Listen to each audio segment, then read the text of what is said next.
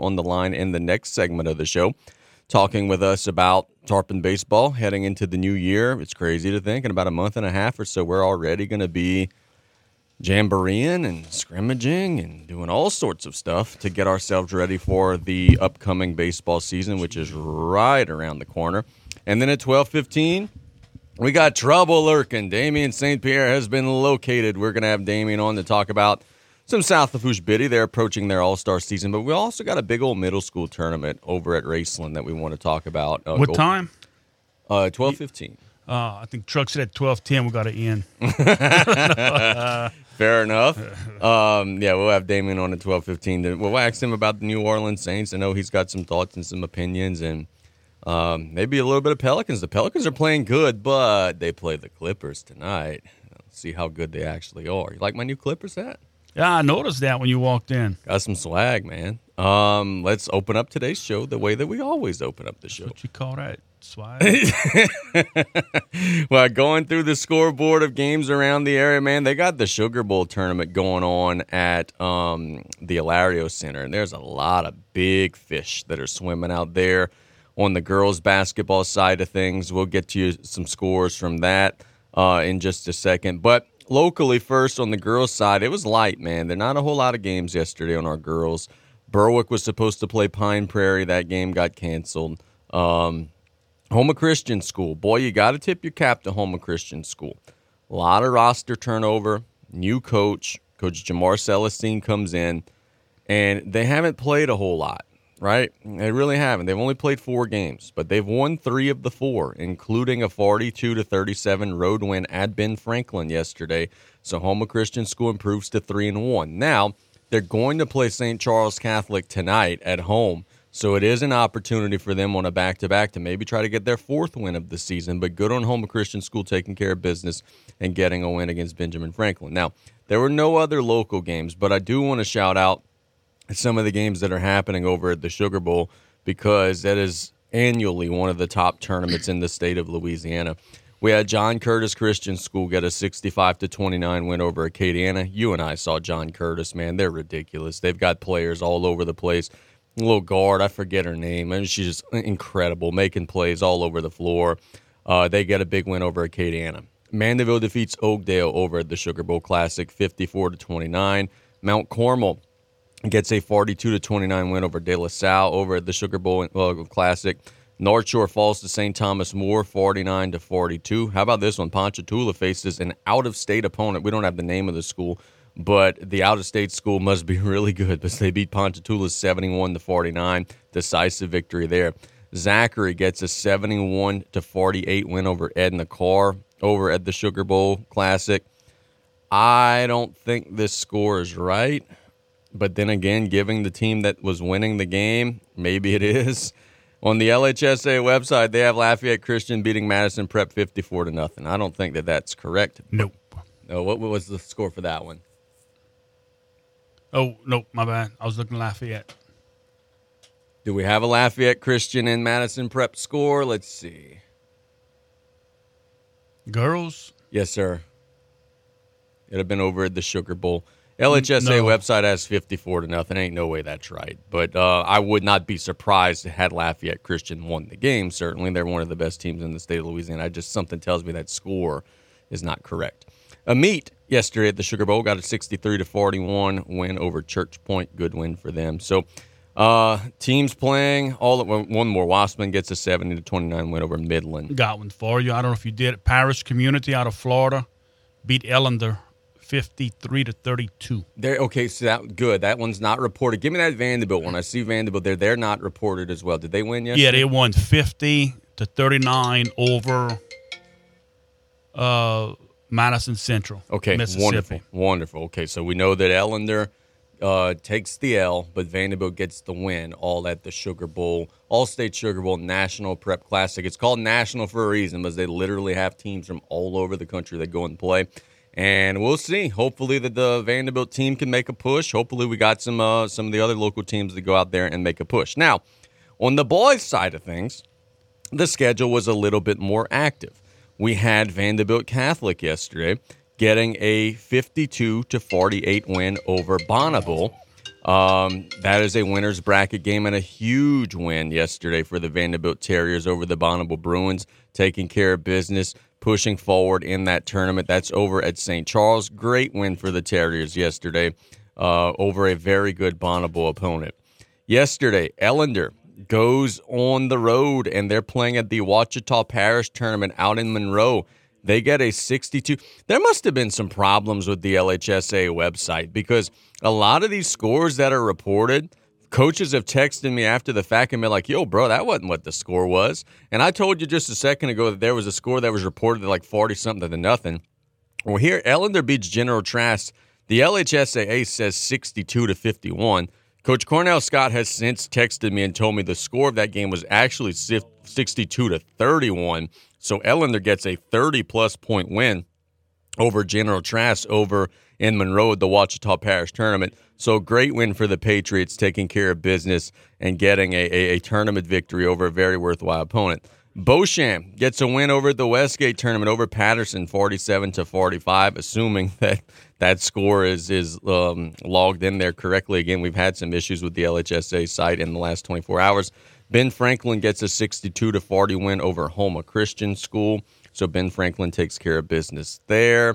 Let's see. South Lafourche, playing at the St. Charles Tournament, gets a 64-52 win over New Orleans Charter Science and Math School. I have been asked probably a dozen times in the last 24 hours, Casey, who in the hell is New Orleans Charter Science and Math School? That is the old Psi Academy, for those who are not familiar. But South Lafourche takes care of business, moves forward in the consolation bracket, and they get a 12-point win, their fourth win of the season. Now they will be taking on North Lake Christian in today's action over at St. Charles. Donaldsonville, they're really strong, but boy, they got humbled yesterday over at the Westgate Tournament. Iowa puts it on them strong, 73-45. Big win for Iowa over a good Donaldsonville team who's had a good start to the year in our local 3A district. We told you about Patterson and Beauchamp. See, again, this is some of the bug with the LHSA website. It says on one score that Beauchamp beat Patterson 47-45, but then it says on the Patterson side of the score that Beauchamp beat him 40-25. So, folks, a lot of these scores may not be accurate. There's something wrong with the LHSA website today. No, nothing's wrong with them. So just bear with us here. We do know that St. Charles Catholic got a win at their home tournament over St. James. That one appeared to be 63-36. Both teams have the score reported the same there, so St. Charles gets a win there. As we said, Ben Franklin 62, Houma Christian 40. Let's go find North Lake Christian. They beat Maurepas 63-39, so a good win for North Lake Christian. That will be the South Lafourche opponent today over at St. Charles. Yeah, look, they're about 6-10 or so, something like that. Be a good opportunity for the Tarpons to get some power points if they could get a win. But you guys, when you were still there, faced the North Lake Christian team that was not 6-10. No. So they have taken a little bit of a step back. You had a chance to watch a little bit of the Tarpons yesterday. I did not. I was just kind of following some scores, had some friends text me some updates.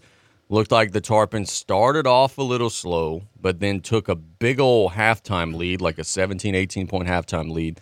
And then Psi Academy or New Orleans Math, whatever the hell you want to call them, kind of chipped away a little bit and made it a little bit interesting, and then the Tarpons just held on late.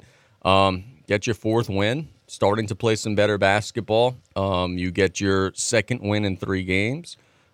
Good opportunity today against North Lake Christian. It's a young Tarpon team trying to find their way, and they've got a big one today, man. Look, if you win today against North Lake Christian, you're going to be in the championship game of that consolation bracket for a young group with a chance to maybe earn yourself a trophy. That would be a big accomplishment. Big game today for them against North Lake Christian. Yeah, I tried to watch some of it yesterday afternoon, and they had to overcome some adversity. They went up by, I think it might have been close to 20, and I'm going to say Psi Academy, but they cut into the lead, got it to single digits. But when you go to these tournaments, overcoming some adversity for a young team, it was a good job by those young men, because how can I say this? Officiating's different. Officiating's terrible. You can say it. And it's tough. I mean, the other team started coming back, and the game was changed the way it was been called. Yes. And allowed the team to get in closer. Psy Academy missed a bunch of free throws. That helped the Tarpons' cause. But it's frustrating. You know, when you have a young team, you're trying to learn things and trying to gel and play. When you got to overcome other obstacles that, and I'm not saying these officials were cheating. That's no. Far. It's just a different game that was called. Well, let me ask you this, and this could be along the lines of why it could have been a struggle. And again, I didn't see it, but I've been to the St. Charles tournament. Were there 3 or was it 2? 3. Okay, well that's an improvement, because sometimes you go there and you only get 2. And probably added them up, it's probably 1. It's a more physical style that doesn't necessarily. Yeah, it's called different. It's called much differently, and good on the Tarpons for adjusting to that on the fly and finding a way to get a win. Look, it says a lot when you have a young team that can adjust to it on at that tournament. It's a good job. De La Salle yesterday. I didn't see this score posted, and man, I hope this is right, because it's posted on the De La Salle side of the site, but it's not posted on the E.D. White side of the site. It says here the De La Salle beat E.D. White 69-24. Is that correct? I got 69-49. See, all these scores on the LHSA website, take them with a grain of salt. By and large, we've been getting the winners right. But, yeah, we do know that De La Salle got a win over E.D. White yesterday. Now, how about you do this? I trust your website more than mine. You're on, what is it, Preps NOLA or something like that? Crescent City. Crescent City. Okay, so I could read them here. We got, let's see. Let's go to the St. Charles tournament, if you could find a list of those games. Where do we begin? All right, there we go. De La Salle, 69, E.D. White, 49. Lutcher gets a win. Oh, really? Lutcher gets a 67-32 win over Ascension Christian. North Lake Christian gets a 63-30 win over Maurepas. South Lafourche gets a 64-51 win over New Orleans Science and Math. St. Charles 63, St. James 36. St. Martin's gets a 50. That's a little surprising. St. Martin's gets a 52-32 win over Riverside. Wow, that's a decisive win. Vanderbilt gets a 48-44 win over Bonneville, and the Willow School beats South Plaquemine 47-43. We trust those scores more than what we have logged on the LHSA site, because just about all of there's something going on there with their site, and just about all of their scores that are posted. We have the winners right, but the scores are a little bit off. So kudos to the Tarpons for getting a win. Hopefully E.D. White could bounce back. Kudos to Vanderbilt for getting a big win. And like I just said a minute ago, also kudos to Ellen. They're going out to Monroe, playing at the Ouachita Parish tournament and getting a 30-plus point win against General Trask. That's a good one for the Patriots. So let's catch a break. When we get back out of the break, it's time to talk a little baseball. We'll have Coach Chandler Guidroz on the line. It's play-by-play, and it's time for Chandler's regular Friday interview right here on KLEB. Ain't no place to be on Mardi Gras Day. Mardi Gras Day. It's Mardi Gras time, and Joe's Septic Contractors would like to let everyone know that there is still time to call in your orders for portable toilets and hand wash stations. You can order 2, 3, 6, 10, and 18 stall restroom trailers. From everyone at Joe's Septic Contractors, have a happy and safe Mardi Gras. Call 985-632-5592 or visit joesseptic.com. There ain't no place to be on Mardi Gras Day. Mardi Gras Day. No way. Water safety tips from Riley John's Blue Boot Foundation. 1. Always designate a water watcher when children are in and around water. 2. Wear your life jacket when on a boat or near open water. 3. Remove toys from swimming pools when not in use. 4. Empty all blow-up pools and buckets of water when not in use, as children can drown in as little as 2 inches of water. 5. Check the water first if a child goes missing. 6. Stay off and away from the rock jetties. And number 7, swimming lessons can reduce drownings by 88%. Learn to swim. While inventory is growing, prices are dropping at Golden Motors. Come to Golden Motors and check out the new 2023 Chevrolet Silverado with all-new technology and improved great fuel economy. Whether you're looking to tow your boat or camper, or if it's just you for your daily commute, the comfort and towing capability is there for you. Check out the new 2023 Chevy Silverado at Golden Motors, 15101 Highway 3235 and Cutoff, the back road, 325-1000. Chevy, find new roads. Price is priority. 3T Oil Change is an efficient, quick loop service that offers oil changes for gas and diesel engines, brake tags, tire sales and services, engine and cabin air filters, bulb replacement, and wiper blades with the convenience of a drive-through. No appointment necessary. 3T Oil Change on Main Street in Cutoff. Call 798-7401. Proud supporter of South Lafourche sports. 3T Oil Change says, go Tarpons!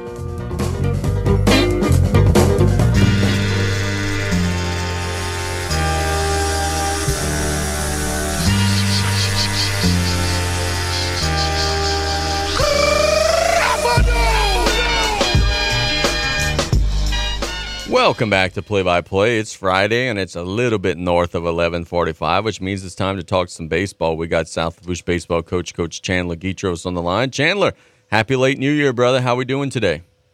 Doing great. Happy New Year to you and everyone else at the Coastal Broadcasting family. Thank y'all for all y'all done for us in 2023, and we're looking forward to a great 2024 with you guys. Absolutely, brother. You guys are going to be gearing up here. I know we talk about it every Friday. Every Friday, we're one Friday closer. You guys are kind of putting some finishing touches on the off-season program and strengthening up those arms and getting those kids bigger, faster, stronger. We're right up against it now, bro. You flash forward a month, and we get to early February. You guys are going to be kicking chicken, getting ready for the new year. It's getting close for y'all, man. Yeah, it is, man. It's really feeling like baseball season. Can't do much of the field right now with the way the weather's been as far as work-wise, but I'm actually out here on the road visiting businesses in the local community, talking about advertising and sponsorship opportunities with our program, and everybody seems excited and really excited to support our program again this year. So yeah, man, we're ramping up. We're getting close here. A couple of days from starting our evaluation period and doing a little bit more and getting ready for that January 22nd official start date with practice. January 22nd, so about 2.5 weeks to go. How many guys do you have in the program that right now are baseball guys? Like what I mean by that is, football's over. They're not playing basketball. When you guys open on January 22, how many starters or projected starters are you going to be missing? Actually, we have some guys in basketball that will be fighting for playing time, but pretty much the regular guys that we're looking at as our top 9 to 12 guys will be there. So, wow.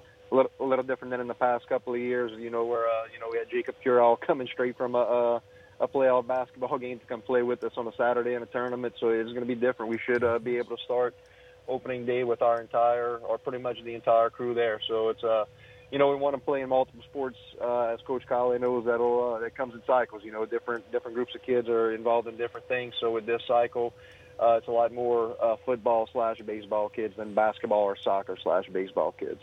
No, for sure, man. And look, to talk about the advantage that presents to you guys was, if Curall had not been a basketball player, maybe wouldn't have taken some nicks and bruises, maybe could have got on the mound a little sooner, whatever. I mean, there's so many different challenges that go to that. But what I'm getting at is the continuity side of it, man. To have your crew together on that first day and to be building for just about a month before opening day on February 19th with that core group, that's got to be a big advantage for you guys, man. It is, and I think for the kids, it opens up really true fair competition. A lot of times those guys, and they always have the opportunities, but when a guy gets a month head start on you, it's a lot more difficult to make that climb. So this year it's going to be pretty much right into open competition, and, we'll be able to fairly evaluate everyone on equal footing and, build that continuity. We have a tight group, and we really had a tight group last year too, man. That was a fun team to coach last year. And this one is the same way, just seeing how they interact with each other all off season, really building that continuity, especially once we got our football guys back together. It's a lot of guys that hang out off the field, whether it's, you might see them going to Thailand, play a little golf or whatever, or just guys you see around town all hanging out. It's a tight group, and we're excited to build that continuity. I believe that goes a long way, man. If you're friends with the guys you're on the field with and you really fight and pulling for each other, being unselfish, I think that helps build your team, and it can lead to wins. So definitely excited to have the majority of our guys there from jump. High school baseball is so much different now than it was when we were in school. Back in the day, they had some pitch count restrictions, but it wasn't nearly what it was back in the day. And you'd have guys that would throw 2-3 times in a week, and it was a completely different world. Now, with the way that the system is set up and the way that you guys set up your schedules, like I'm looking at a stretch here where you guys on March the 19th are going to play a district game with South Terrebonne. On the 21st, we'll play Lutcher. On the 22nd, we'll play Errett. On the 23rd, we'll play Bourgeois. On the 25th, you'll play Central Catholic. On the 26th, you'll play Assumption. On the 28th, you'll play Houma Christian. Like, you guys in a week will play like 6 or 7 games. How important is it to have not just elite front-level arms, but, bro, pitching depth is more important now than ever before because you're going to play a lot of games without your top guys being available to throw. So you better have a bunch of guys if you want to succeed this season. That's just the nature of the beast today in high school baseball. Yeah, depth is key, man. I truly believe that. You're right. I remember whenever we played, around our age group, Taylor Guidroz pitched, it seemed like every other game that we played in, and going 7 innings every game, whereas now we have the pitch restrictions. And you got to spread it out, and you got to have that depth. And I think that was a real strength of our team last year. And I honestly think that's kind of what hurt us in those 21-22 seasons. They couldn't get us maybe over the hump to get to Sulphur and be playing for that state title, as we didn't quite have the depth that we had last year. So we've been a lot more conscious of that these last couple of years. I think last year, man, we had 6-7 guys that I had no problem in any situation throwing on the mound. Kind of behind our frontline guys. You look at guys like Cooper Worley, Max Vadros, guys that we throw in big spots and that we trusted to get outs for us. So it's about continuing to build that depth. I really think that the way that Coach Buck kind of revamped our off-season throwing program, we have a lot more guys kind of on that level playing field, the way that we evaluate in the bullpen, the way that we compete through every bullpen, everything's scored, everything's graded. It's very well organized. Coach Buck does a good job, and that leads to building depth. Those guys are competing against each other every day for innings, and that's really the key. The teams that make it to the end are guys that, can roll guys out there one after another and get out. So that's obviously what we're looking to build here at South Lafourche. So to piggyback off of that, I just mentioned that stretch where you got like 7 games in 10 days or whatever. How important is it that you be not just consistent on the mound, but consistent everywhere? And what I mean by that is if a guy gets in a slump or, is struggling in the field, or there's not a whole lot of practice time during those stretches where you guys could kind of fix some things. You guys got to work through some stuff in the middle of games. So, man, you guys, what I'm getting at is whenever you do have that practice time on the rare occasion, you better make sure you're taking full advantage of the work, because when you got a game every single day, it's kind of a different deal, man. Yeah, and I think that's kind of the science of it. And there's not an exact science, or, they have books written about it. But, between playing those 7 games in 10 days, it's not just about getting that work in when you're at practice, but also are you able to rest your guys a little bit? Are you able to mix and match the rest with the reps? And it's really you got to be on your game and be listening to your kids' arms and reading body language, man. I remember that stretch a couple of years ago. If y'all remember that 2022 season where we beat Vanderbilt, South Terrebonne, and Bell Chase in 5 games, all back-to-back-to-back. We go play Northern Lake Christian, a team that I thought that we were a lot better than, and it was a dogfight to the end. Our guys were just tired. So we're trying to get better at that, and just, there's no exact science to it. Every year, every group's going to be different. But you need to be able to evaluate your kids on the fly and really have a pulse on what's needed. Is rest more needed, or are reps more needed? Or can you grind through some reps? Or what's that exact sweet spot that you're getting the work in, but you're not just killing your kids, and especially arm-wise, man. If you got to give a guy a day or 2 off of practice from not throwing a baseball, you better be able to do it. So I think the main key is being able to read your kids' body language and making sure you have a good enough relationship with them that if they have that trust that they could tell you, Coach, I need a day off from throwing, and that you're not going to think that they are being weak or, trying to skip reps, that you're trying to do the right things for your kids. So I kind of think that all plays into it, and there's no exact science to it. It's every kid's different, and you got to have those relationships with them.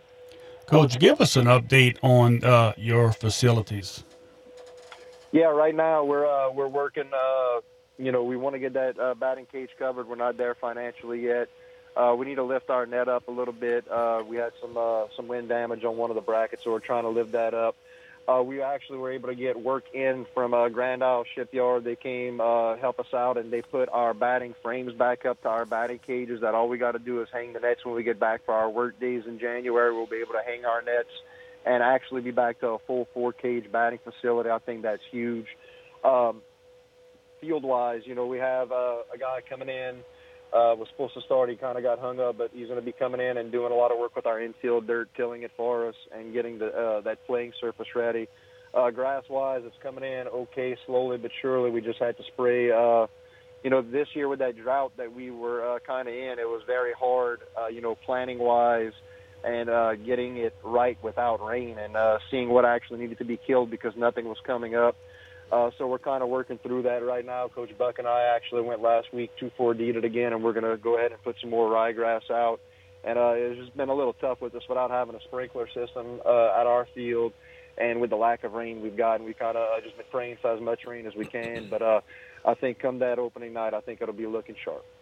Coach, is there any, I'm trying to think of the right way to say this. Pressure's probably not the right word, but is there any urgency? Because you guys learned this the hard way last year. You could win 17, 18 games in Division I non-select and not even be near the playoffs. Like, it feels like because of how competitive and how difficult your bracket is, every single inning and pitch and everything means so much more. There's got to be, I would imagine, one of the points of emphasis this year is on that urgency of, hey, February 19th when we're playing North Lake Christian, we better be ready to go and play at a high level because you just can't afford to start off slow with the way that the bracket sets up. No, and look, I know we had talked about it before, but going back to last year, we had a game against a St. Edmunds team that we were better than, and we blew a 5-1 lead in the 7th inning, and getting back in the car, that was only our second loss of the year. We were 8-2, but I looked at Coach Chassel and said, look, that might have been the one that cost us a playoff spot later on, and it had a long way to go in it. That was a 10-11 win team that we let walk us off in the 7th inning, and that kills you PowerPoint-wise. And in our bracket, man, you just can't afford to lose it. You can't blow leads. Games that you're in a position to win, you have to finish. And, that's a big reason we scheduled the 34 games. I think we got to get to 20, 21, 22 wins, somewhere in that range to be there. We got some good PowerPoint games, and we kind of revamped, got out of a Thibodeau tournament, went to a Letcher tournament, just trying to revamp and find that sweet spot. But no, you're right. You got to come out the gates hot, and you can't go through those 4 or 5, game slumps where you're not getting any wins. It's tough, man. In this bracket, I'd say over any other sport, man, just the competitiveness in Division I baseball with only 24 spots for so many solid teams, man. It's amazing. Just you look back at last year, teams like us, Central Lafourche and Terrebonne, that's all playoff teams, man, and didn't even get a shot, didn't sniff it. So you got to be on your A game from jump, and you got to be looking toward that 20-win mark as a benchmark that you got to at least get there to even have a shot. So let me ask you this, man, because I've spoken to a lot of baseball coaches, yourself included. No one likes the fact that only 24 teams are in the playoffs. So which is the reason why I'm bringing this up is, why the heck are we doing it if no one likes it? Have you guys heard any guidance in terms of in January, is there a possibility that you guys can maybe stretch it back out to 28, or is that not something that's currently on the table? Look, we haven't heard much on that, and look, to be honest with you, the teams that might have a little bit more stroke at the state level, and I don't want to get in any trouble saying this, but your Barbs of the world, they don't care how many teams are getting in. They win in 30 games no matter what. So teams like that aren't worried about it and aren't speaking up on it. And it was a big push a couple of years ago to get to a best 2 out of 3 in the first round. I was totally in favor of that. That first round game was always scary as a higher seed because one arm could beat you any given night. But we were not told before that they were cutting 8 teams out of the playoff bracket. You couple that into where we got thrown to Division I out the blue, and we went from being a team in a solid position to be a team fighting for host spots every year to now you're scratching and clawing to even have a prayer to get in the playoffs. So I just feel for the kids, man, because it changes the perception of their high school experience. Our seniors last year deserved to host a playoff game. They earned that right. But that's just not the breaks, and it's not just baseball. I mean, it happens to football, basketball, too. It is what it is. I'm not crying about it, but I feel for the kids that they didn't get the opportunity to play at home under the lights in the playoff series at South Lafourche High School. There you go, brother. Hey, thanks so much for the time. We'll chat again next Friday, okay? All right, man. You have a good one. Yep, there's Coach Chandler Guidroz doing a good job, as always. Baseball season right around the corner. I have no idea why it's only 24 teams in baseball, but it is 28 teams in basketball and football. That doesn't make any sense to me because last year, Central Lafourche, Terrebonne, South Lafourche all missed out. And they were quality teams. Denham Springs missed out. Chalmette missed out. Chalmette was 18-11 and didn't make the playoffs. I have a hard time in today's day and age of the LHSA where you see some of the other brackets where 65 and 70% of the teams make the postseason. I have a hard time telling a Chalmette team that's 18-11, hey, you're not good enough to get in. I have a hard time telling a South Lafourche team that's 16-13, hey, you're not good enough to get in. That's a mess, man. Why we only do 24 teams? That's the only sport that does that. It doesn't make any sense. No, and looking at it, I mean, okay, if they would have fewer teams in a Division I, then okay, I can see taking 24, but they don't. They have just as many. In baseball and basketball, the same. Basketball, you get 28. I don't understand 24. The only thing, time-wise, maybe, if I don't know. Yeah, I don't know. I mean, you got several teams playing the first round anyway, so what's another couple more? Yeah, I don't. I have no clue why. It doesn't make a bit of sense. Who is in charge of making it 24 again? Well, yeah. There you go. Let's get your break. When we get back out of the break, we'll talk about some things happening in the world of sports. It is play-by-play. We'll be right back after this quick timeout. Absolute Fitness wants to welcome our community to come back and check us out. You'll discover an amazing environment and a friendly and welcoming staff at Absolute Fitness. We have a 12,000 square foot facility with all new top-of-the-line equipment, new saunas, an amazing smoothie bar, personal trainers, and much, much more. Absolute Fitness offers many types of very competitive memberships along with a dual membership with our proud partner, CrossFit Brackish. Absolute Fitness at 17092 West Main Street, Galliano. Lady of the Sea Community Pharmacy staff are trained in finding the lowest cost available on your medication. Stop by with your prescriptions or medicine bottles and let one of us review your options with you. With 2 convenient locations to serve you, we're located in Rouse's Supermarket, Highway 3235 in LaRose, or at Lady of the Sea Medical Clinic in Cutoff. Our staff available Monday through Friday from 8:30 a.m. to 7 p.m. and Saturdays 9 a.m. to 3 p.m. We treat you like family at Lady of the Sea. This is Congresswoman Julia Letlow, and as I travel across the 24 parishes of our district, I have the opportunity to meet amazing people and listen to their concerns. These conversations have sparked real results, from giving parents a rightful seat at the table with the Parents' Bill of Rights, to passing the strongest border security bill in history, and returning $61.5 million directly back home to the 5th District. It's an honor to be able to serve you in Congress, and if we can assist you, visit letlow.house.gov. Paid for with the official funds of the Office of Julia Letlow. While inventory is growing, prices are dropping at Golden Motors. Come to Golden Motors and check out the new 2023 Chevrolet Silverado with the all-new technology and improved great fuel economy. Whether you're looking to tow your boat or camper, or if it's just you for your daily commute, the comfort and towing capability is there for you. Check out the new 2023 Chevy Silverado at Golden Motors, 15101 Highway 3235 and Cutoff, the back road, 325-1000. Chevy, find new roads. Price is priority. Baby, you a song, you make me wanna roll my windows down and cruise.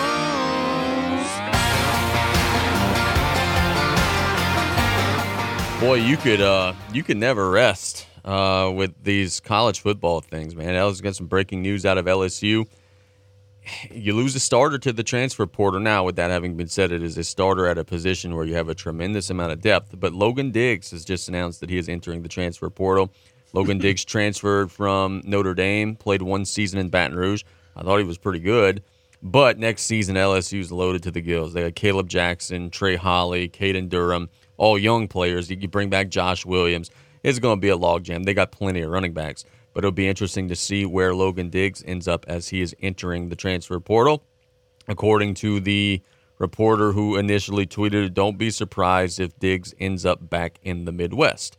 So that's one thing that is worth paying attention to. And then how about this the other day from the NCAA transfer portal? The transfer portal is so weird. Ridiculous.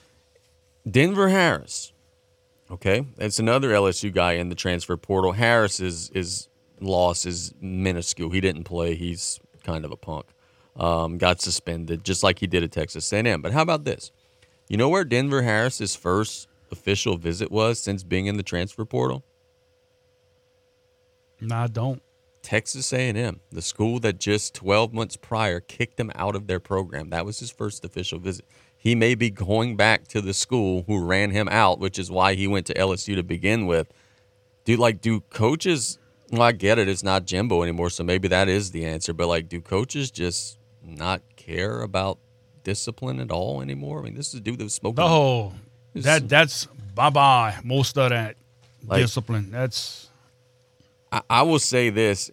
Well, that's maybe a better story for off the air. I'll tell you something in the commercial. But, yeah, it was interesting to me. Denver Harris is now maybe going back to Texas A&M. They just ran you out of there, bro. And that's the first place you want to – I don't know. Very weird circumstances. But Logan Diggs is in the portal. It's a loss. Sure, it's a loss. But LSU also has a lot of running backs that they will be able to they'll be able to run the football, no doubt. The LSU women's basketball team opened up, listen to me, Southland Conference, opened up SEC play last night, getting a 92-72 win over Missouri. LSU is still just with the one loss. They've now won 14 games in a row since losing the opener to Colorado. Last night, the Lady Tigers got big performances from Angel Reese, Anisha Morrow, and Flau'jae Johnson. Angel Reese had 21 points, 13 rebounds. Flau'jae had 24 points on 11 of 17 shooting. And Anisha Morrow had 25 points, 10 rebounds on 11 of 17 shooting for an LSU team, partner. They're starting to find it, bro. Offensively, they're really good. They score in the 80s and the 90s every game. Defensively, they're not all that interested at times, but they could score the heck out of the ball. The Lady Tigers have rebounded in a big way, and they've won 14 straight. Yeah, I watched some of that game there last night, partner. Did you? And are you mocking me saying partner? We'll talk about them in just a second.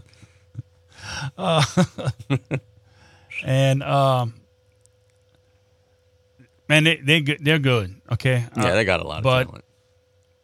I'm Mulkey. Not a big Mulkey fan. Man, I just my opinion of her changed. Yeah, I didn't see the game last night. I was at Nichols. What was she doing last night? Going back with the COVID comment she made, that was ridiculous in her press conference. I'm gonna take this damn mask off because I got something that I want to say. Her naming of the Dale Brown, what is the PMAC or the court or whatever they were gonna do. She got that taken out. Getting a technical thrown out of a game. Her up 1,000. Team was up, yeah, and then laughing about it after. Then last night, man, you look at her on the sideline and just so animated. She's making it more about herself. Everything. It's I don't know. It turns me off now. I might be the only one, and all you Kim Mulkey fans, hey, great. But it's just, man. Here's the reason why no one say, or very few say anything. And I'm with you. She's extremely flamboyant, and she could be a lot. But in her last 1, 2, 3, 4, 5, 6, 7, 8, 9, 10, 11, 12, 13, 14 seasons, she was 34-3, 40-0, 34-2, 32-5, 33-4, 36-2, 32-4, so on and so. She wins 30-plus games every year. That's the only reason why she could get away with all that crap. Yeah, and look, she has talent. She's a great recruiter. She recruits well. I think she has a great coaching staff also. And it's other people. She's turning somebody, but they're not gonna say nothing. They're just gonna sit back. She wins. You're right. She does win. But yeah, no doubt about that. My goodness. Look, man, I want to issue a challenge to the folks in our area. We do spend a lot of time talking about LSU here for a couple of reasons. A, I'm an alum. B, that's what you guys want to listen to. You guys tell us, hey, I love hearing your thoughts on the purple and gold. And LSU's the flagship school. That's the school. There are more LSU fans in this state than there are fans of any other school. I get that. But I want to issue a challenge to folks to take some time this season, be it Monday when the Colonels men's team are playing in Stouffer Gymnasium against Southeastern. Be it next Thursday when the women's team is playing home against New Orleans. Be it 2 Saturdays from now when the men and women are going to be both hosting Lamar.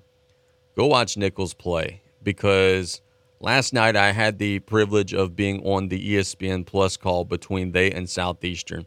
Southeastern's the reigning Southland Conference champions. They're really good. They got a 66-56 win over Nichols. But the energy and the energy and the vibe and the culture that Coach Justin Payne has brought to that program in one season is awesome. The Colonels were down double digits at halftime, dominated the third quarter, took a lead. The gym was rocking. You got Coach Payne's dad going nuts and getting all the fans involved. Etienne made a big three-pointer. JP turns around. He's slapping his chest. He's screaming and telling the crowd to make noise.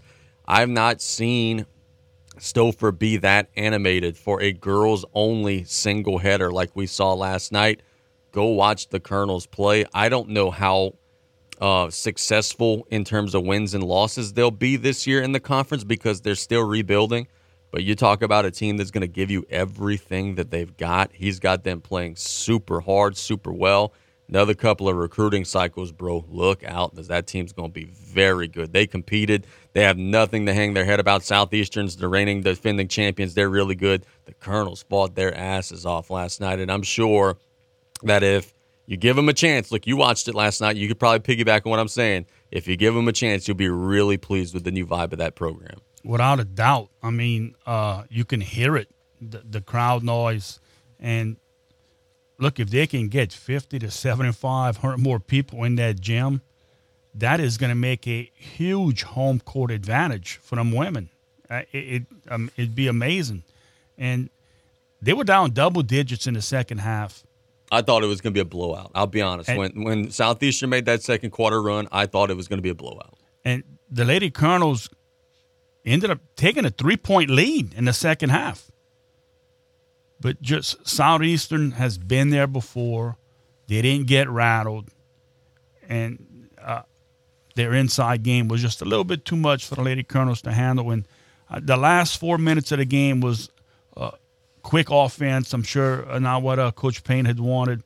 And it got away from him at the end. But it was a much closer and competitive game than the final score said at the end. But you're right. They play extremely hard. They do a lot of things well. And the Lady Colonels now have a post presence also. Oh, Alexander's a monster down low, man. She and Craig play big. Yeah, that's going to be some big weapons. Look, the men are 5-8. But again, they've played a really difficult schedule. I mean, Tulane, and they lost to LSU.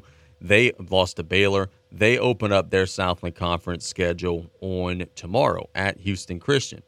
And one thing that I really liked, man, and maybe this is just a byproduct of having two guys who are colonels, right, is last night as I'm watching the women play, I see Coach Tavon Sadler in the stands. And, like, when the Colonels score, he's getting excited and he's getting crunk. And I see the guys on the team that, like, they're getting excited.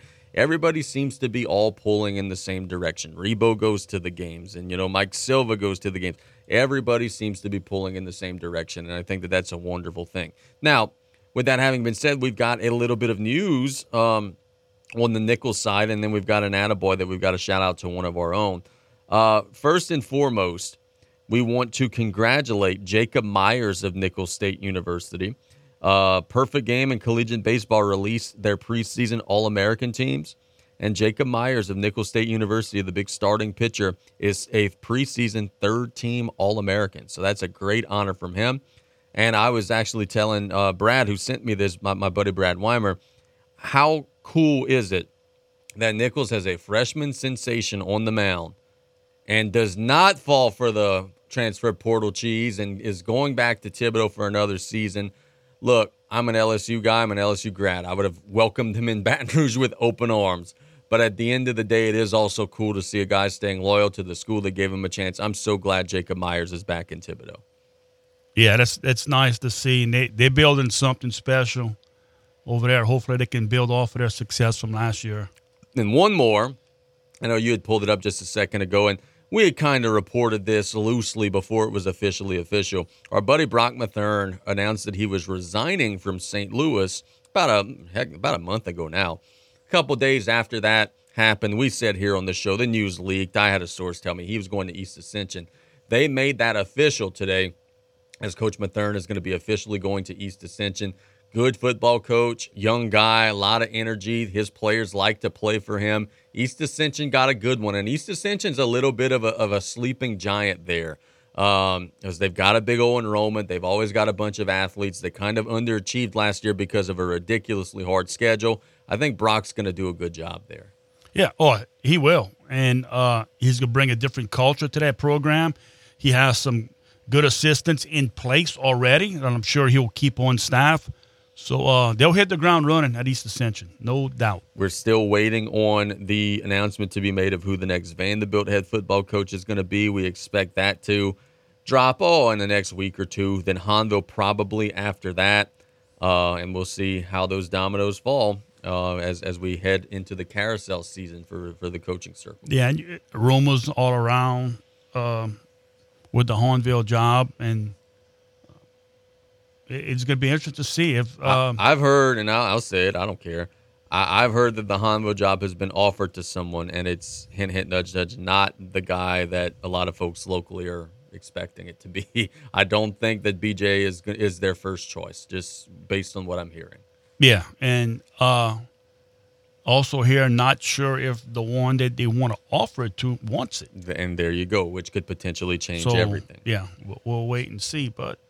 Yeah, we'll wait and see how that shakes out. Let's catch a break. When we get back, we're going to Damien St.Pierre. He is the boys and girls basketball coach at Golden Meadow, president of South Lafourche Biddy. We'll have him on to talk about everything happening in the world of sports. It's play-by-play. We'll be right back after this. Join the Hot Sauce Express weekdays on the Ragin' Cajun. Tune in from 6 to 10 a.m. for the best Cajun music anywhere on this planet. The Hot Sauce Express. And it's all brought to you in part by Later This Sea General Hospital and Golden Motors. Don't forget, there's the Hot Sauce Express, weekdays from 6 to 10 a.m., right here on The Ragin' Cajun, KLEB 1600 a.m. and 102.7 FM. Southland Dodge Chrysler Jeep Ram Fiat and Homa wants you to join them for the Start of Something New sales event. 'Tis the season to get a great deal on a Ram or new commercial truck, van, car, or SUV. Southland Dodge has the perfect vehicle for your business or personal use. It's a grand new year, so get a great deal on your new dream car, SUV, or truck today at Southland Dodge Chrysler Jeep Ram Fiat, 6161 West Park Avenue in Homa. Here for you yesterday, today, and tomorrow. State Bank and Trust Company has provided Cajun banking served just the way you like it for now 70 years. State Bank offers a wide variety of modern conveniences without having to sacrifice that personal touch that we all know and love. So stop by today and get a taste of Cajun banking and be met by a smiling, familiar face who loves our area as much as you do. That's State Bank and Trust Company, still standing strong after 70 years of loyal service to our community. Welcome to No Wake Outfitters, located in Metairie, just east of Causeway Boulevard, your one-stop fly shop, kayak, and sportsman outfitters. You can check out our new kayak demos and our new pool and sea casting demonstrations. We have a new selection of functional and comfortable apparel from your favorite brands for the cooler weather. And our dedicated staff is here and ready to provide you with the knowledge to make an informed purchase. Come on in to check out some of our exclusive brands, such as Rugged Road, Turtlebox, Orvis, New Canoe, Old Town, and New Canoe 2022 kayaks are now 20% off. No Wake Outfitters, 1926 Airline Drive in Metairie. Since we were little, we've been inseparable, but vaping felt different. I'm the same way with Eddie. She tried it because I did, but when I stopped, she kept using it. Now I wish we never vaped. It feels like it's my fault she's hooked. Sharing vapes means sharing addiction.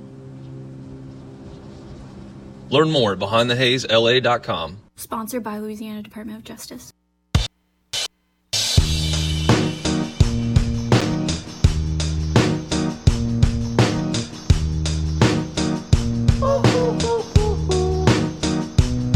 I'm happy, I'm feeling glad I got sunshine in a bag. I'm useless, Welcome back to Play by Play. Hope everybody's enjoying their Friday. We are going to go to the phone lines for the final time in the week and visit with our buddy, Coach Damien St.Pierre, the boys and girls basketball coach at Golden Meadow and also the president of South Lafourche Biddy Basketball. D, good afternoon, buddy. How we doing?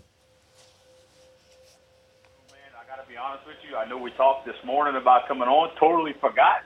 So I know no one's going to believe us, but we never talked prior to coming on our normal radio on Friday. So this is definitely shooting from the hip today.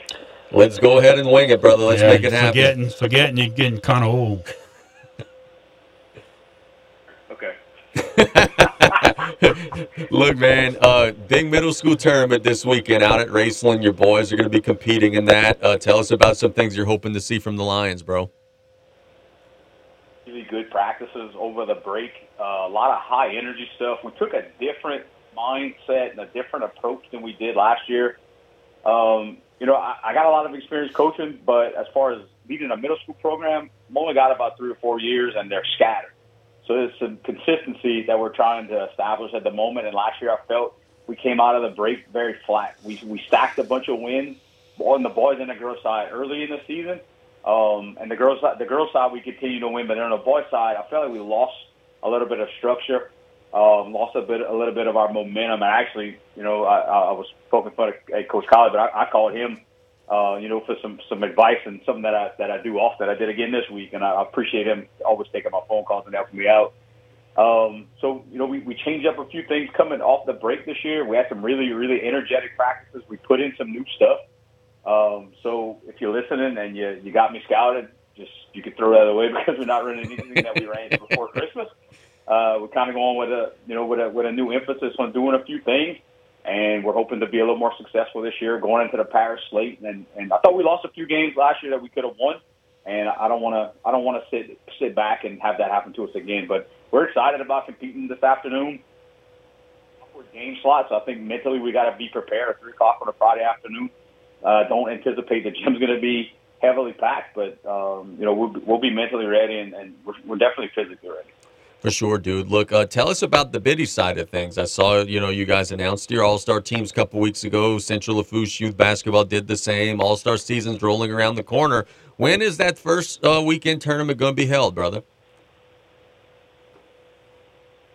We have it to punt to, I guess I'll get on my soapbox a little bit, but I think locally our programs here, we do a really good job of keeping things in line, keeping things kind of in a cadence. Say we do things on this time, around this time, and we try to be strategic in what we're doing. When you got to punt to national biddy, it gets a little messy. So right now we only have half the schedule out. The girls side does not have a schedule out, but we're having to move forward with the boys side. The boys, it looks like we're talking to the representatives from Central Lafourche Bid. It looks like we're going to bring back the friendship tournament that we're going to host actually next weekend, kind of a test and two scrimmage type of event. That's where cool. All their teams will play all of our teams in a 2-day format, just to kind of get ready for the season. And then the older boys, I think the 12U actually start the following weekend, which I don't have a calendar for them, but I believe that would be that weekend of the 18th or the 20th, somewhere near there. Yep.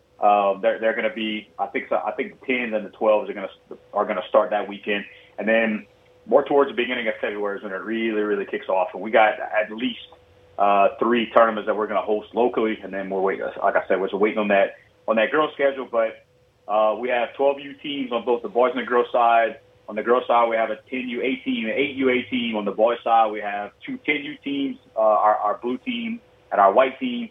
And then on the 8U side as well, we have our blue team and our white team. So we got a lot of qualified folks, a lot of kids that are excited about getting in there. And we actually have we're going to kick off with our coaching meeting on Sunday, 2 o'clock. We just released that information to make sure our coaches are armed with information that they need to be successful throughout the season. So I'm going to ask you a question, and it's probably would take an answer that would carry us to the rest of the show. So be as brief and as judicious as you can. In the last, 10, 20 years or so, and this is not a knock, I love Biddy basketball, but it's not as big and as prevalent as it used to be. So if I tell you right now, Damien, you're in charge of this going forward, what do we have to do to get Biddy to be a bigger deal than like it was when we were kids? How do we build that back up? What are some things that you think are lacking that have caused kind of the decline a little bit? there's no the structure is not where it used to be. And maybe you get older and you see, maybe you look behind the curtain a little bit, and maybe it was always like that. But I think locally, again, when I say locally, I'm talking about the Lafourche Parish programs. I think we do a really good job because we've been through that. Most of the folks that are in charge have played years and years and years, have been in charge years and years and years. At the end of the day, you got to make it fun, and you got to make it easy, and you got to provide a safe environment. Those are the three things that we're looking for. Is the fun still there? 9 out of 10, yes, the fun's still there. Is it for coaches to get in the tournaments and to have to deal with almost like a bureaucracy of a government? That's not fun. So you got a lot of qualified folks that don't want to do it anymore because of that. And then, safe environment, they're trying for that. They're having to have a cop, which is something we shouldn't even have to talk to. But you're going to have some type of security at these facilities during tournament weekends and things like that. And again, that all costs money, so you're getting into the bureaucratic side, I guess that's the right word for it, side of things where you're having to, hey, look, I need more money, you got to charge more money, and then at the end of the day, that's what it's about. But you got to keep it fun for the kids. You have to invest in the communities to have these programs pop back up. A lot of them have consolidated into one area has got one program. Now, do I think that's for the betterment right now? Absolutely. But overall, Lafourche Parish was holding Biddy down for a long time. Sure. And now we're down to 3 programs, maybe 4, depending on what racing's doing. I don't really have my ear to the ground at the moment on what they're doing. Had the team to go to Meadow Galleon or cut off La Rose, Lockport, racing, and you could have a full tournament with just those local teams, and then you have your fun traveling a couple of times a year, and we got to get back to some more leagues, but you have to make it fun, you have to make it easy, you have to make it accessible, you have to make it affordable. And we haven't done the best job of that, and that's why the leagues are consolidated. Oh, very well said, brother. Look, last year you and I had the privilege of doing a South Lafourche girls basketball game with Houma Christian School. At that time, we were super impressed with the play of then Houma Christian 8th grader Nyla Lyons. Nyla is now a freshman at South Lafourche and is having a huge role. On earlier in the week when they played E.D. White on Wednesday, she was terrific. On the glass, 16 points, God knows how many rebounds. It's crazy how one player's energy and effort can make everybody else play harder. She's the engine of that team, and, bro, she's like 14 years old. The day she was born, lucky enough to know her parents really well. Nyla's a special person. Before we even get into how much of a talented athlete she is, Nyla's a special person. She's a special young lady, and you could tell that in the way she plays the game, the way she respects the game, and the way she appreciates the game. She's fired up. She holds folks accountable. And she's been gifted with athleticism to go along with that. A lot of folks that aren't successful in sports have one of those 2 traits. Either they're super athletic and don't have the mental aspect of it, or they just have the mental aspect and don't have the super athletic ability. She's lucky enough to have both. She's a special player, special person. She's guided in the right direction, and she pays the dues to be as good as she is. She plays year round. And it's not like, hey, look, I'm going to go play 30 games in the summer. I'm going to take half the summer off because I'm going to play half speed in those games.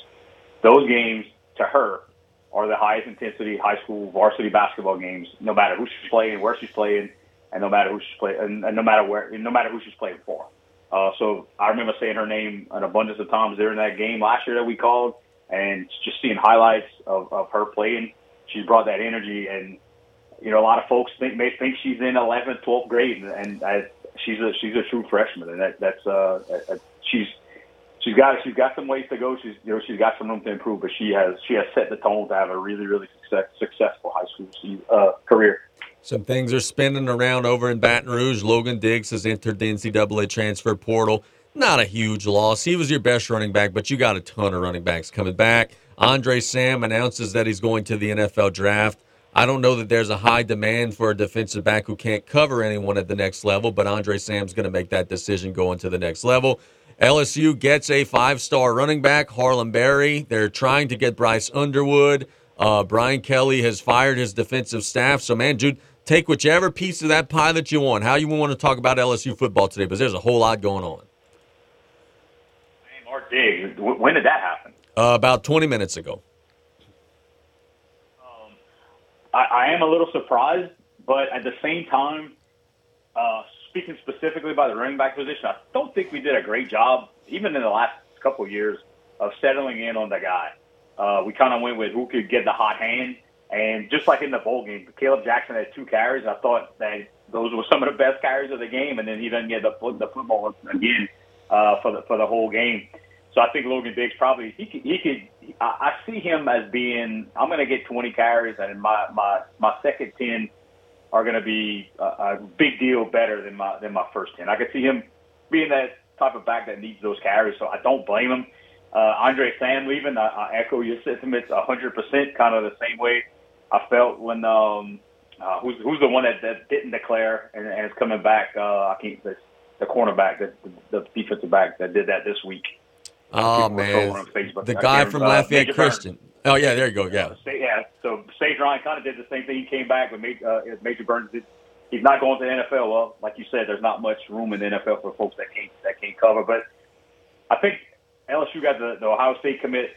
They got the Austin transfer from Auburn. They got the Texas A&M transfer. So they knew. It's not like they're trying to pull the wool over anybody's eyes. They knew they had a deficiency in the defensive backfield, and they're trying to do everything they possibly can to do it. Interesting take on how Brian Kelly is building his roster.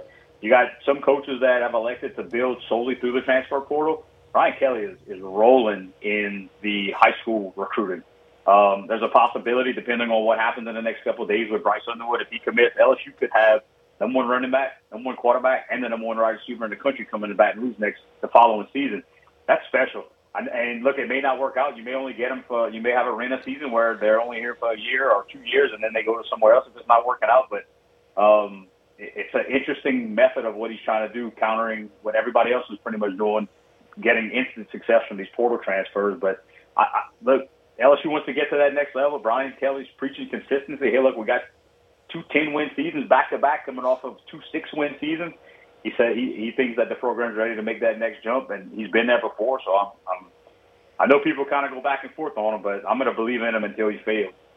Let's go ahead and talk about the New Orleans Saints. The Saints have 2 pathways to potentially get into the playoffs. The first is if they win and Tampa Bay loses or ties Carolina, they would win the NFC South and they would be the number 4 seed.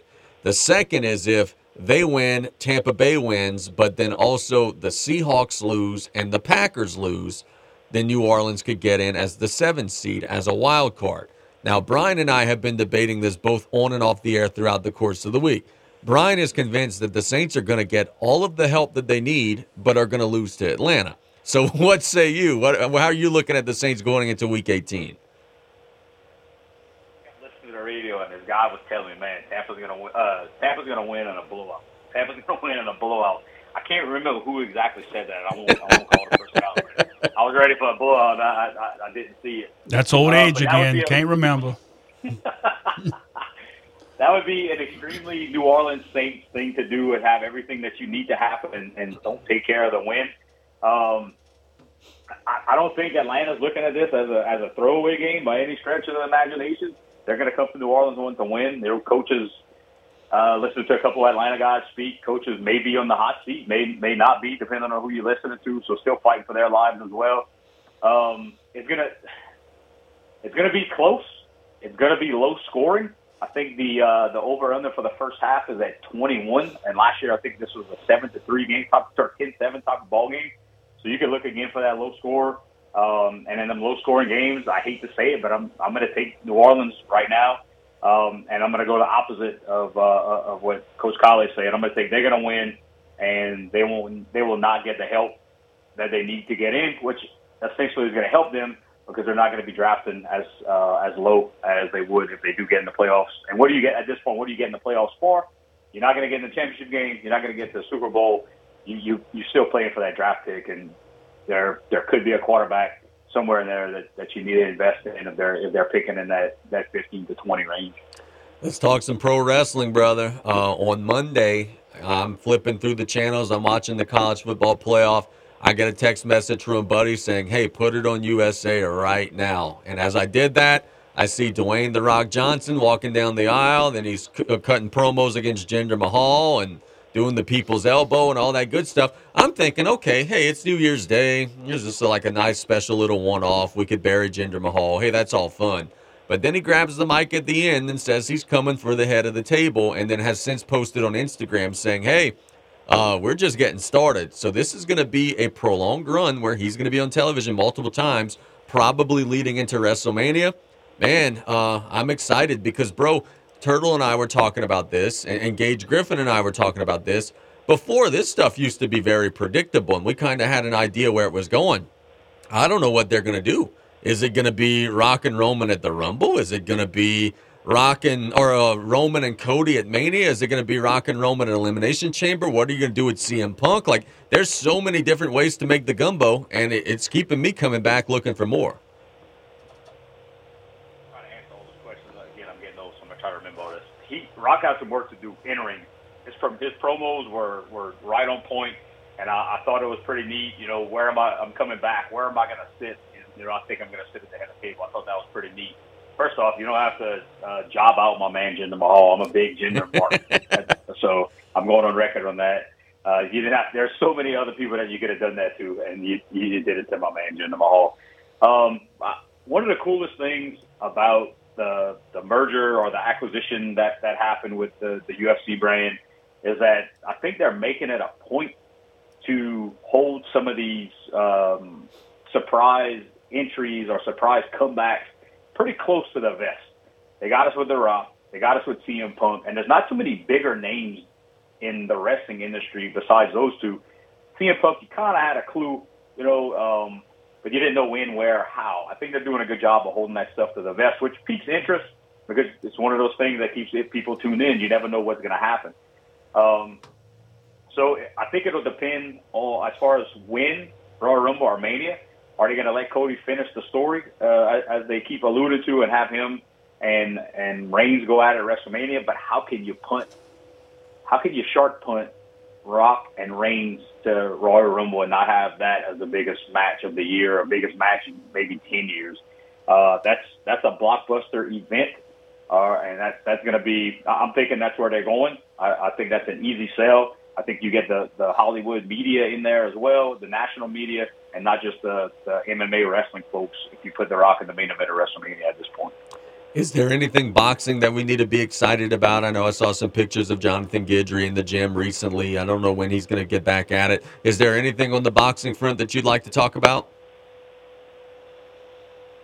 In the mainstream, I feel like I'm getting caught up in a different thing.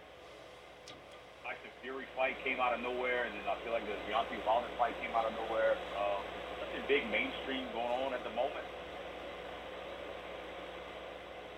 Next week for that question. We may be missing some stuff at the moment. There you go, brother. Look, man, thanks so much for the time. Hope to see you this weekend. I plan to get out to Raceland.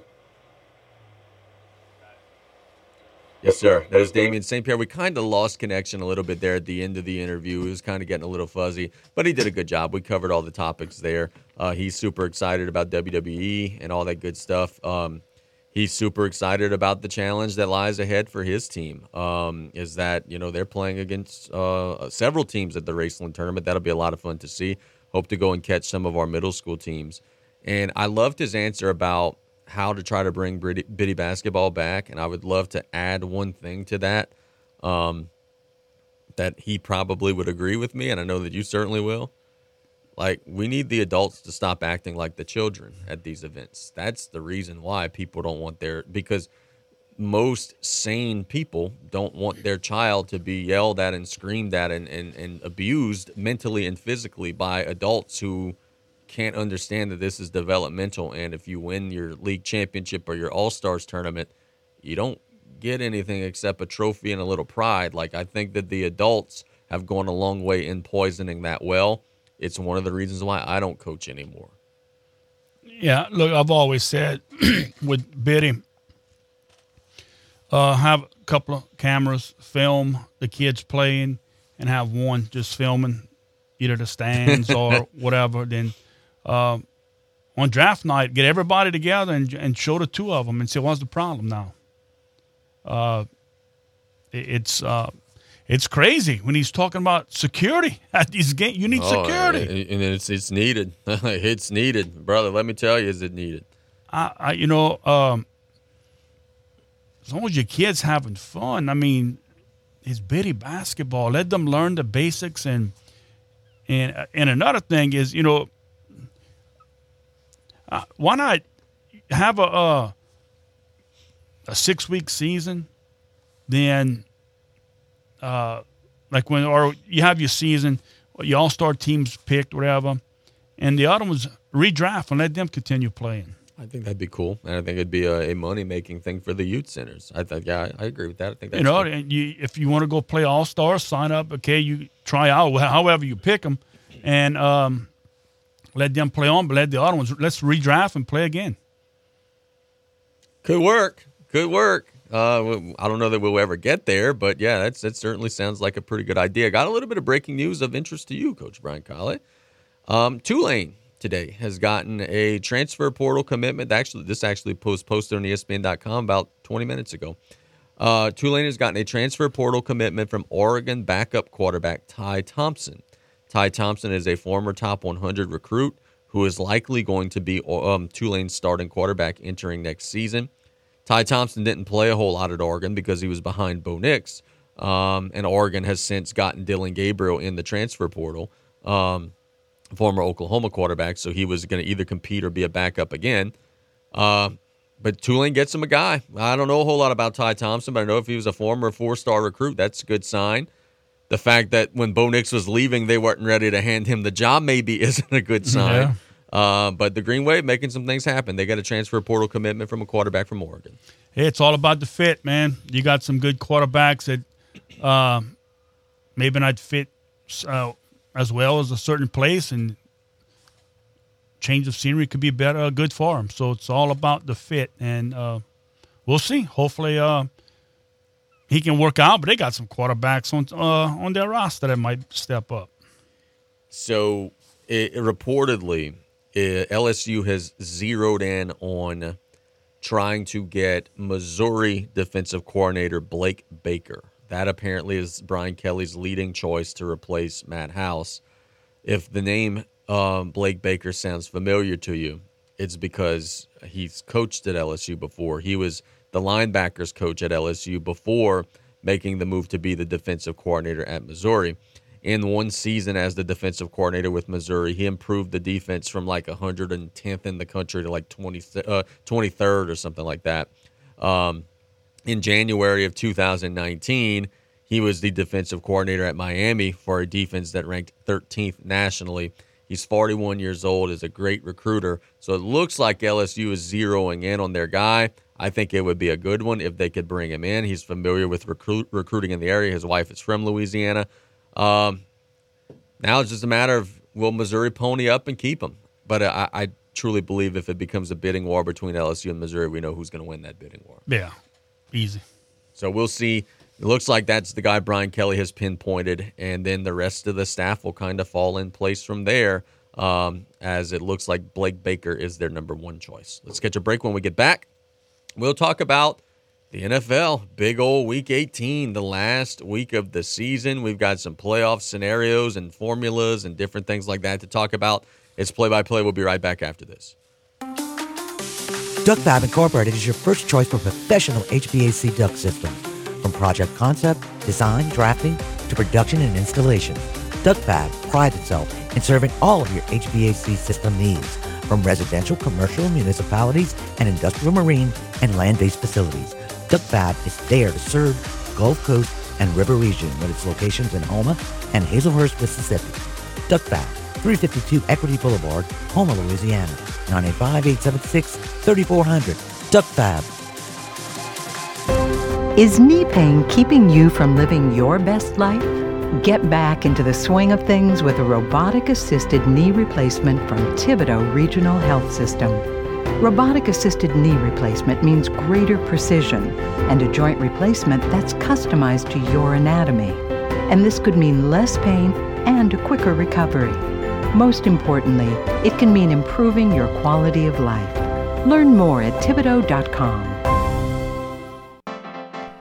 Terrio, Douay, and Terrio. More than just an insurance company, they're marine insurance specialists. Whether it's fishing boats, cabin cruisers, sailboats, or marine industry, you can trust Terrio, Douay, and Terrio to get you the coverage you need at a price you deserve for your home, your auto, life, fire, and health. They've been taking care of people since 1957. Call Terrio, Douay, and Terrio at 475-5126. Just ask for Lynn Pierce or David O. along Bayou Lafourche in Golden Meadow.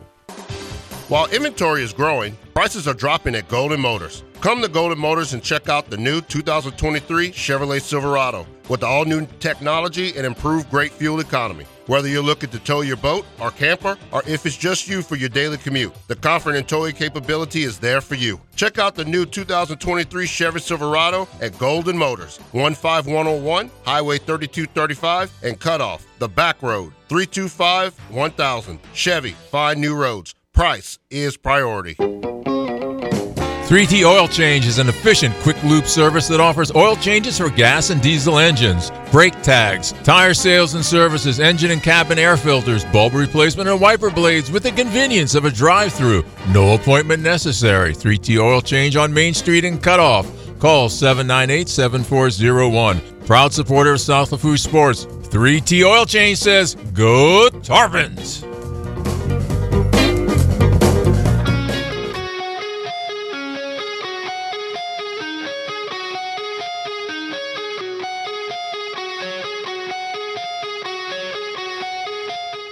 So we head into the final regular season weekend of the NFL, and there are a lot of teams that have a lot to play for. But there's also some things that are decided. We know Baltimore is the number 1 seed and will get a first-round playoff bye in the AFC. We know that. We know San Francisco is the number 1 seed in the NFC and will get a first-round playoff bye. We have not yet decided the NFC East, which is going to come between Dallas and Philadelphia. We have not yet decided the NFC South, which is going to come between either Tampa, New Orleans, or Atlanta. For Dallas and Philadelphia in the NFC East, if the Cowboys win on Sunday against Washington, they're going to win the division and be the number 2 seed in the NFC.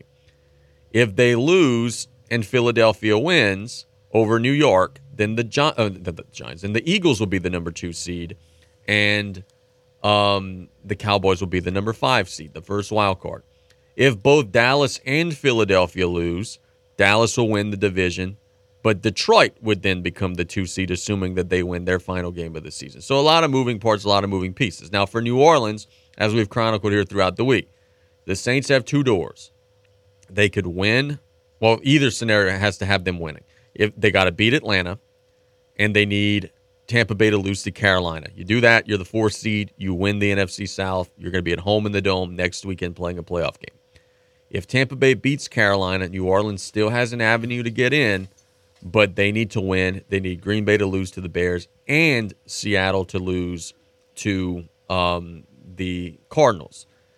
So it's not great odds for New Orleans, but there is still an opportunity there, and more important than that, there's still an opportunity there to potentially get a game in the Dome in the playoffs, which would potentially be really big. Now, in terms of opponents, if New Orleans gets the number 4 seed and wins the division, they will be hosting either Philadelphia or Dallas. Whoever finishes runner-up in the East, right now, probably likely Philadelphia, but I would have a hard time thinking that Dallas would lose to Washington. So they would probably be home next weekend against Philadelphia in the Dome. If they are the number 7 seed and get that last wild card spot, then they would be facing on the road either Dallas, Detroit, or Philadelphia, probably Dallas, going to Jerry World and playing the number 2 seed Cowboys.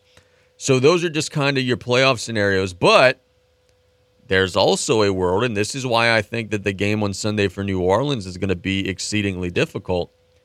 Let's say Carolina beats Tampa.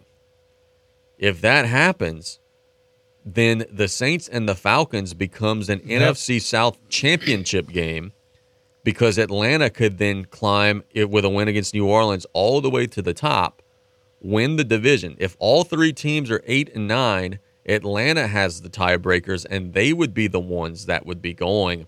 So that just kind of breaks down the scenarios. Now, it was interesting for me to hear yesterday Derek Carr say that during the game with Atlanta, he wants the Superdome staff to not show the score of the Tampa-Carolina game. He doesn't want to know until after. So I'm going to ask you, if you are Dennis Allen, and God, I hate to put you in those shoes because, I trust your intelligence a lot more than I trust his. But if you were put in Dennis Allen's shoes and you're coaching and you're laser focused and you're trying to beat Atlanta, would you want somebody whispering that score of that Tampa Bay game in your ear during the game? Or are you like Derek Carr and you just, hey, man, at 3:30, we'll go and see what the score is, and whatever it is, we can't control it either way? I wouldn't go as far as to tell the people not to put it up on the scoreboard. I mean, concentrate on your job. That's what he tries doing everybody else's job. Now he wants to control the scoreboard. They got people for that. I probably wouldn't want to know. Let's play the game. Let's find out after. Don't come tell me during the game. If you involved coaching the game. As a fan, 100% you want to know.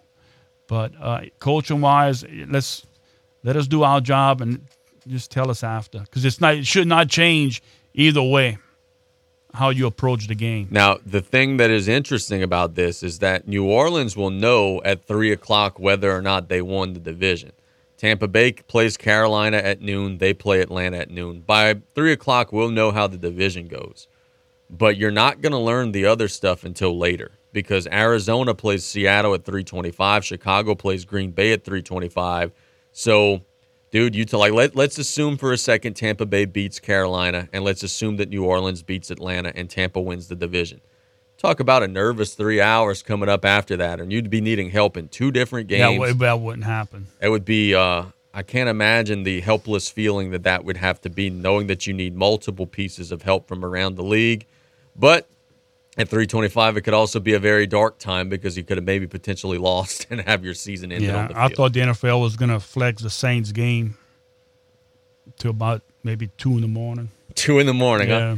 The Bills are in a unique situation, and they're in the most unique situation of anybody in the NFL. Right now, they're the number 6 seed. If they beat Miami on Sunday night, and I'm putting it into the playoff machine right now, Bills win over Dolphins. They win the division. They're the number 2 seed. But if the Bills lose to the Dolphins and then a couple of other teams in the hunt win, let's give the Colts a win. They're done. Let's give the Jaguars a win. Then the Bills don't make the playoffs at all. I think the Steelers would need to get a win also. But anyway, there is a scenario here where you could go, and the Steelers are going to win because Lamar Jackson's not playing because they've got so there's a very real scenario where if Buffalo loses to Miami and the Jags win and the Colts win, the Jags are playing the Titans. That's not a big challenge. The Colts are playing the Texans. That'll be a big game.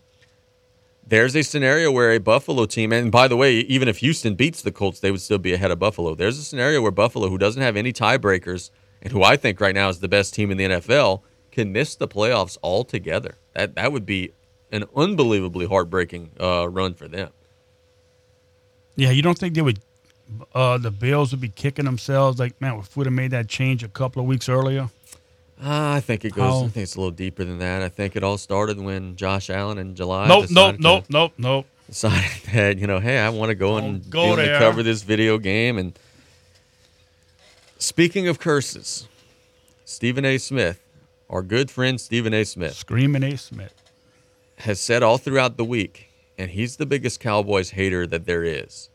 He said all throughout the week he thinks Dallas could win the Super Bowl. Why? Because he thinks that the organization was cursed by not having Jimmy Johnson in their Ring of Honor. And he said now that he's in the Ring of Honor, Dallas is going to win the Super Bowl this year. I know you're not a superstitious guy, and this one does feel like a little bit of a stretch to me. But has the hex been lifted off of my Cowboys? Do you believe Stephen A. Smith and his voodoo magic? No, I don't believe it. No. All right, so let me throw this one to you.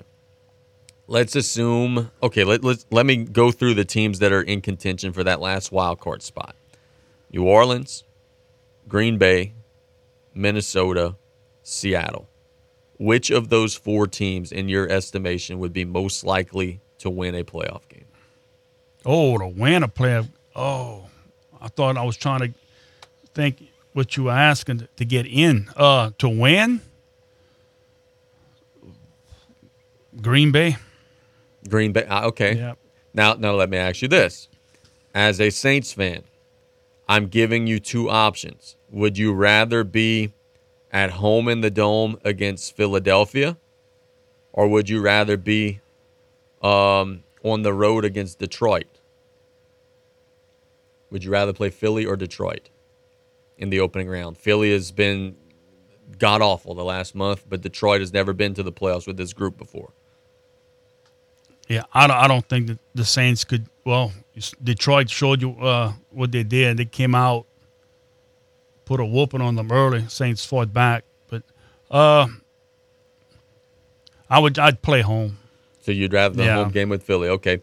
Now, the next part to that, realistically, could New Orleans beat any of these following? No. San Francisco, Dallas, Detroit, Philadelphia. Can they beat any of those? No. I tend to agree.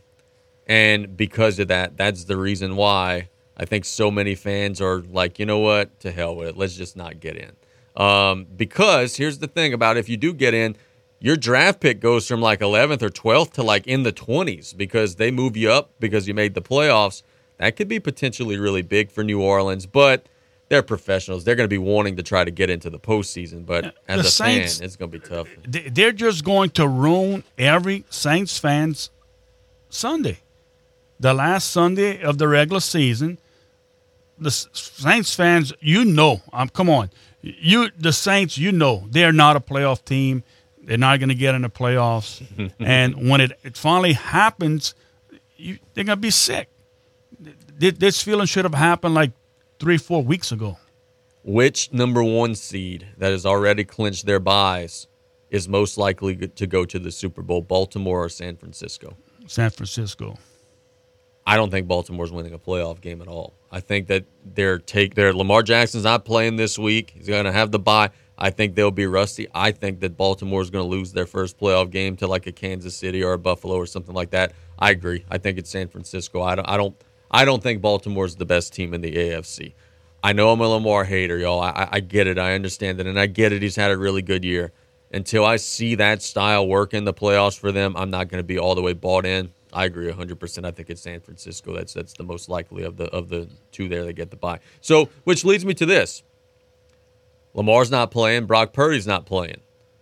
You have a week off next week. Is 2 weeks off too much? Oftentimes we see number one seeds struggle to get that rhythm back. Would you be playing your guys this week, at least maybe a half, couple quarters to try to stay sharp?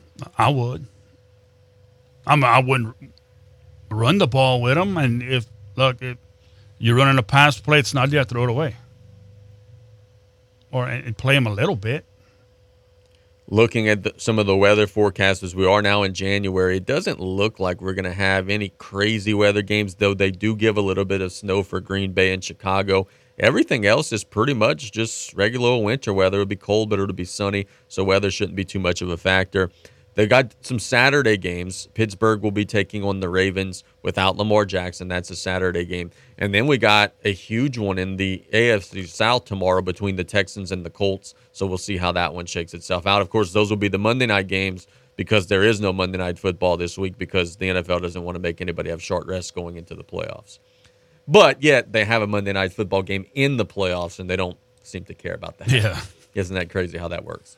The Chiefs are locked into their 3 seed, have nothing to play for. They're not playing Patrick Mahomes. So what I'm getting at by rattling all this stuff off is if you're betting on any of these games, be careful. Yes, because a lot of the guys that you're expecting to see are guys that you may not actually see between the white lines on the field. Tampa's a 4.5-point favorite against Carolina. New Orleans a 3-point favorite against Atlanta. The other underdog story, Seattle a 3-point favorite on the road against the Cardinals. And New Orleans also needs the Bears, who are a 3-point underdog at Lambeau Field. So not impossible, but also not likely. We want to thank everybody for listening today. We want to thank Coach Chandler Guidroz and Coach Damien St.Pierre for their time. We'll be back Monday. We'll be talking about and previewing the national championship game, hopefully talking about how LSU got the number one quarterback in the country because he makes his decision tomorrow. And we hope to have a good week of shows next week. You've been listening to Play by Play on KLEB. Have a wonderful weekend. We got the Sports Corner tomorrow from 10 to noon. God bless you guys. See you Monday. You're listening to KLEB, 1600 AM and K274DE, 102.7 FM, Golden Meadow.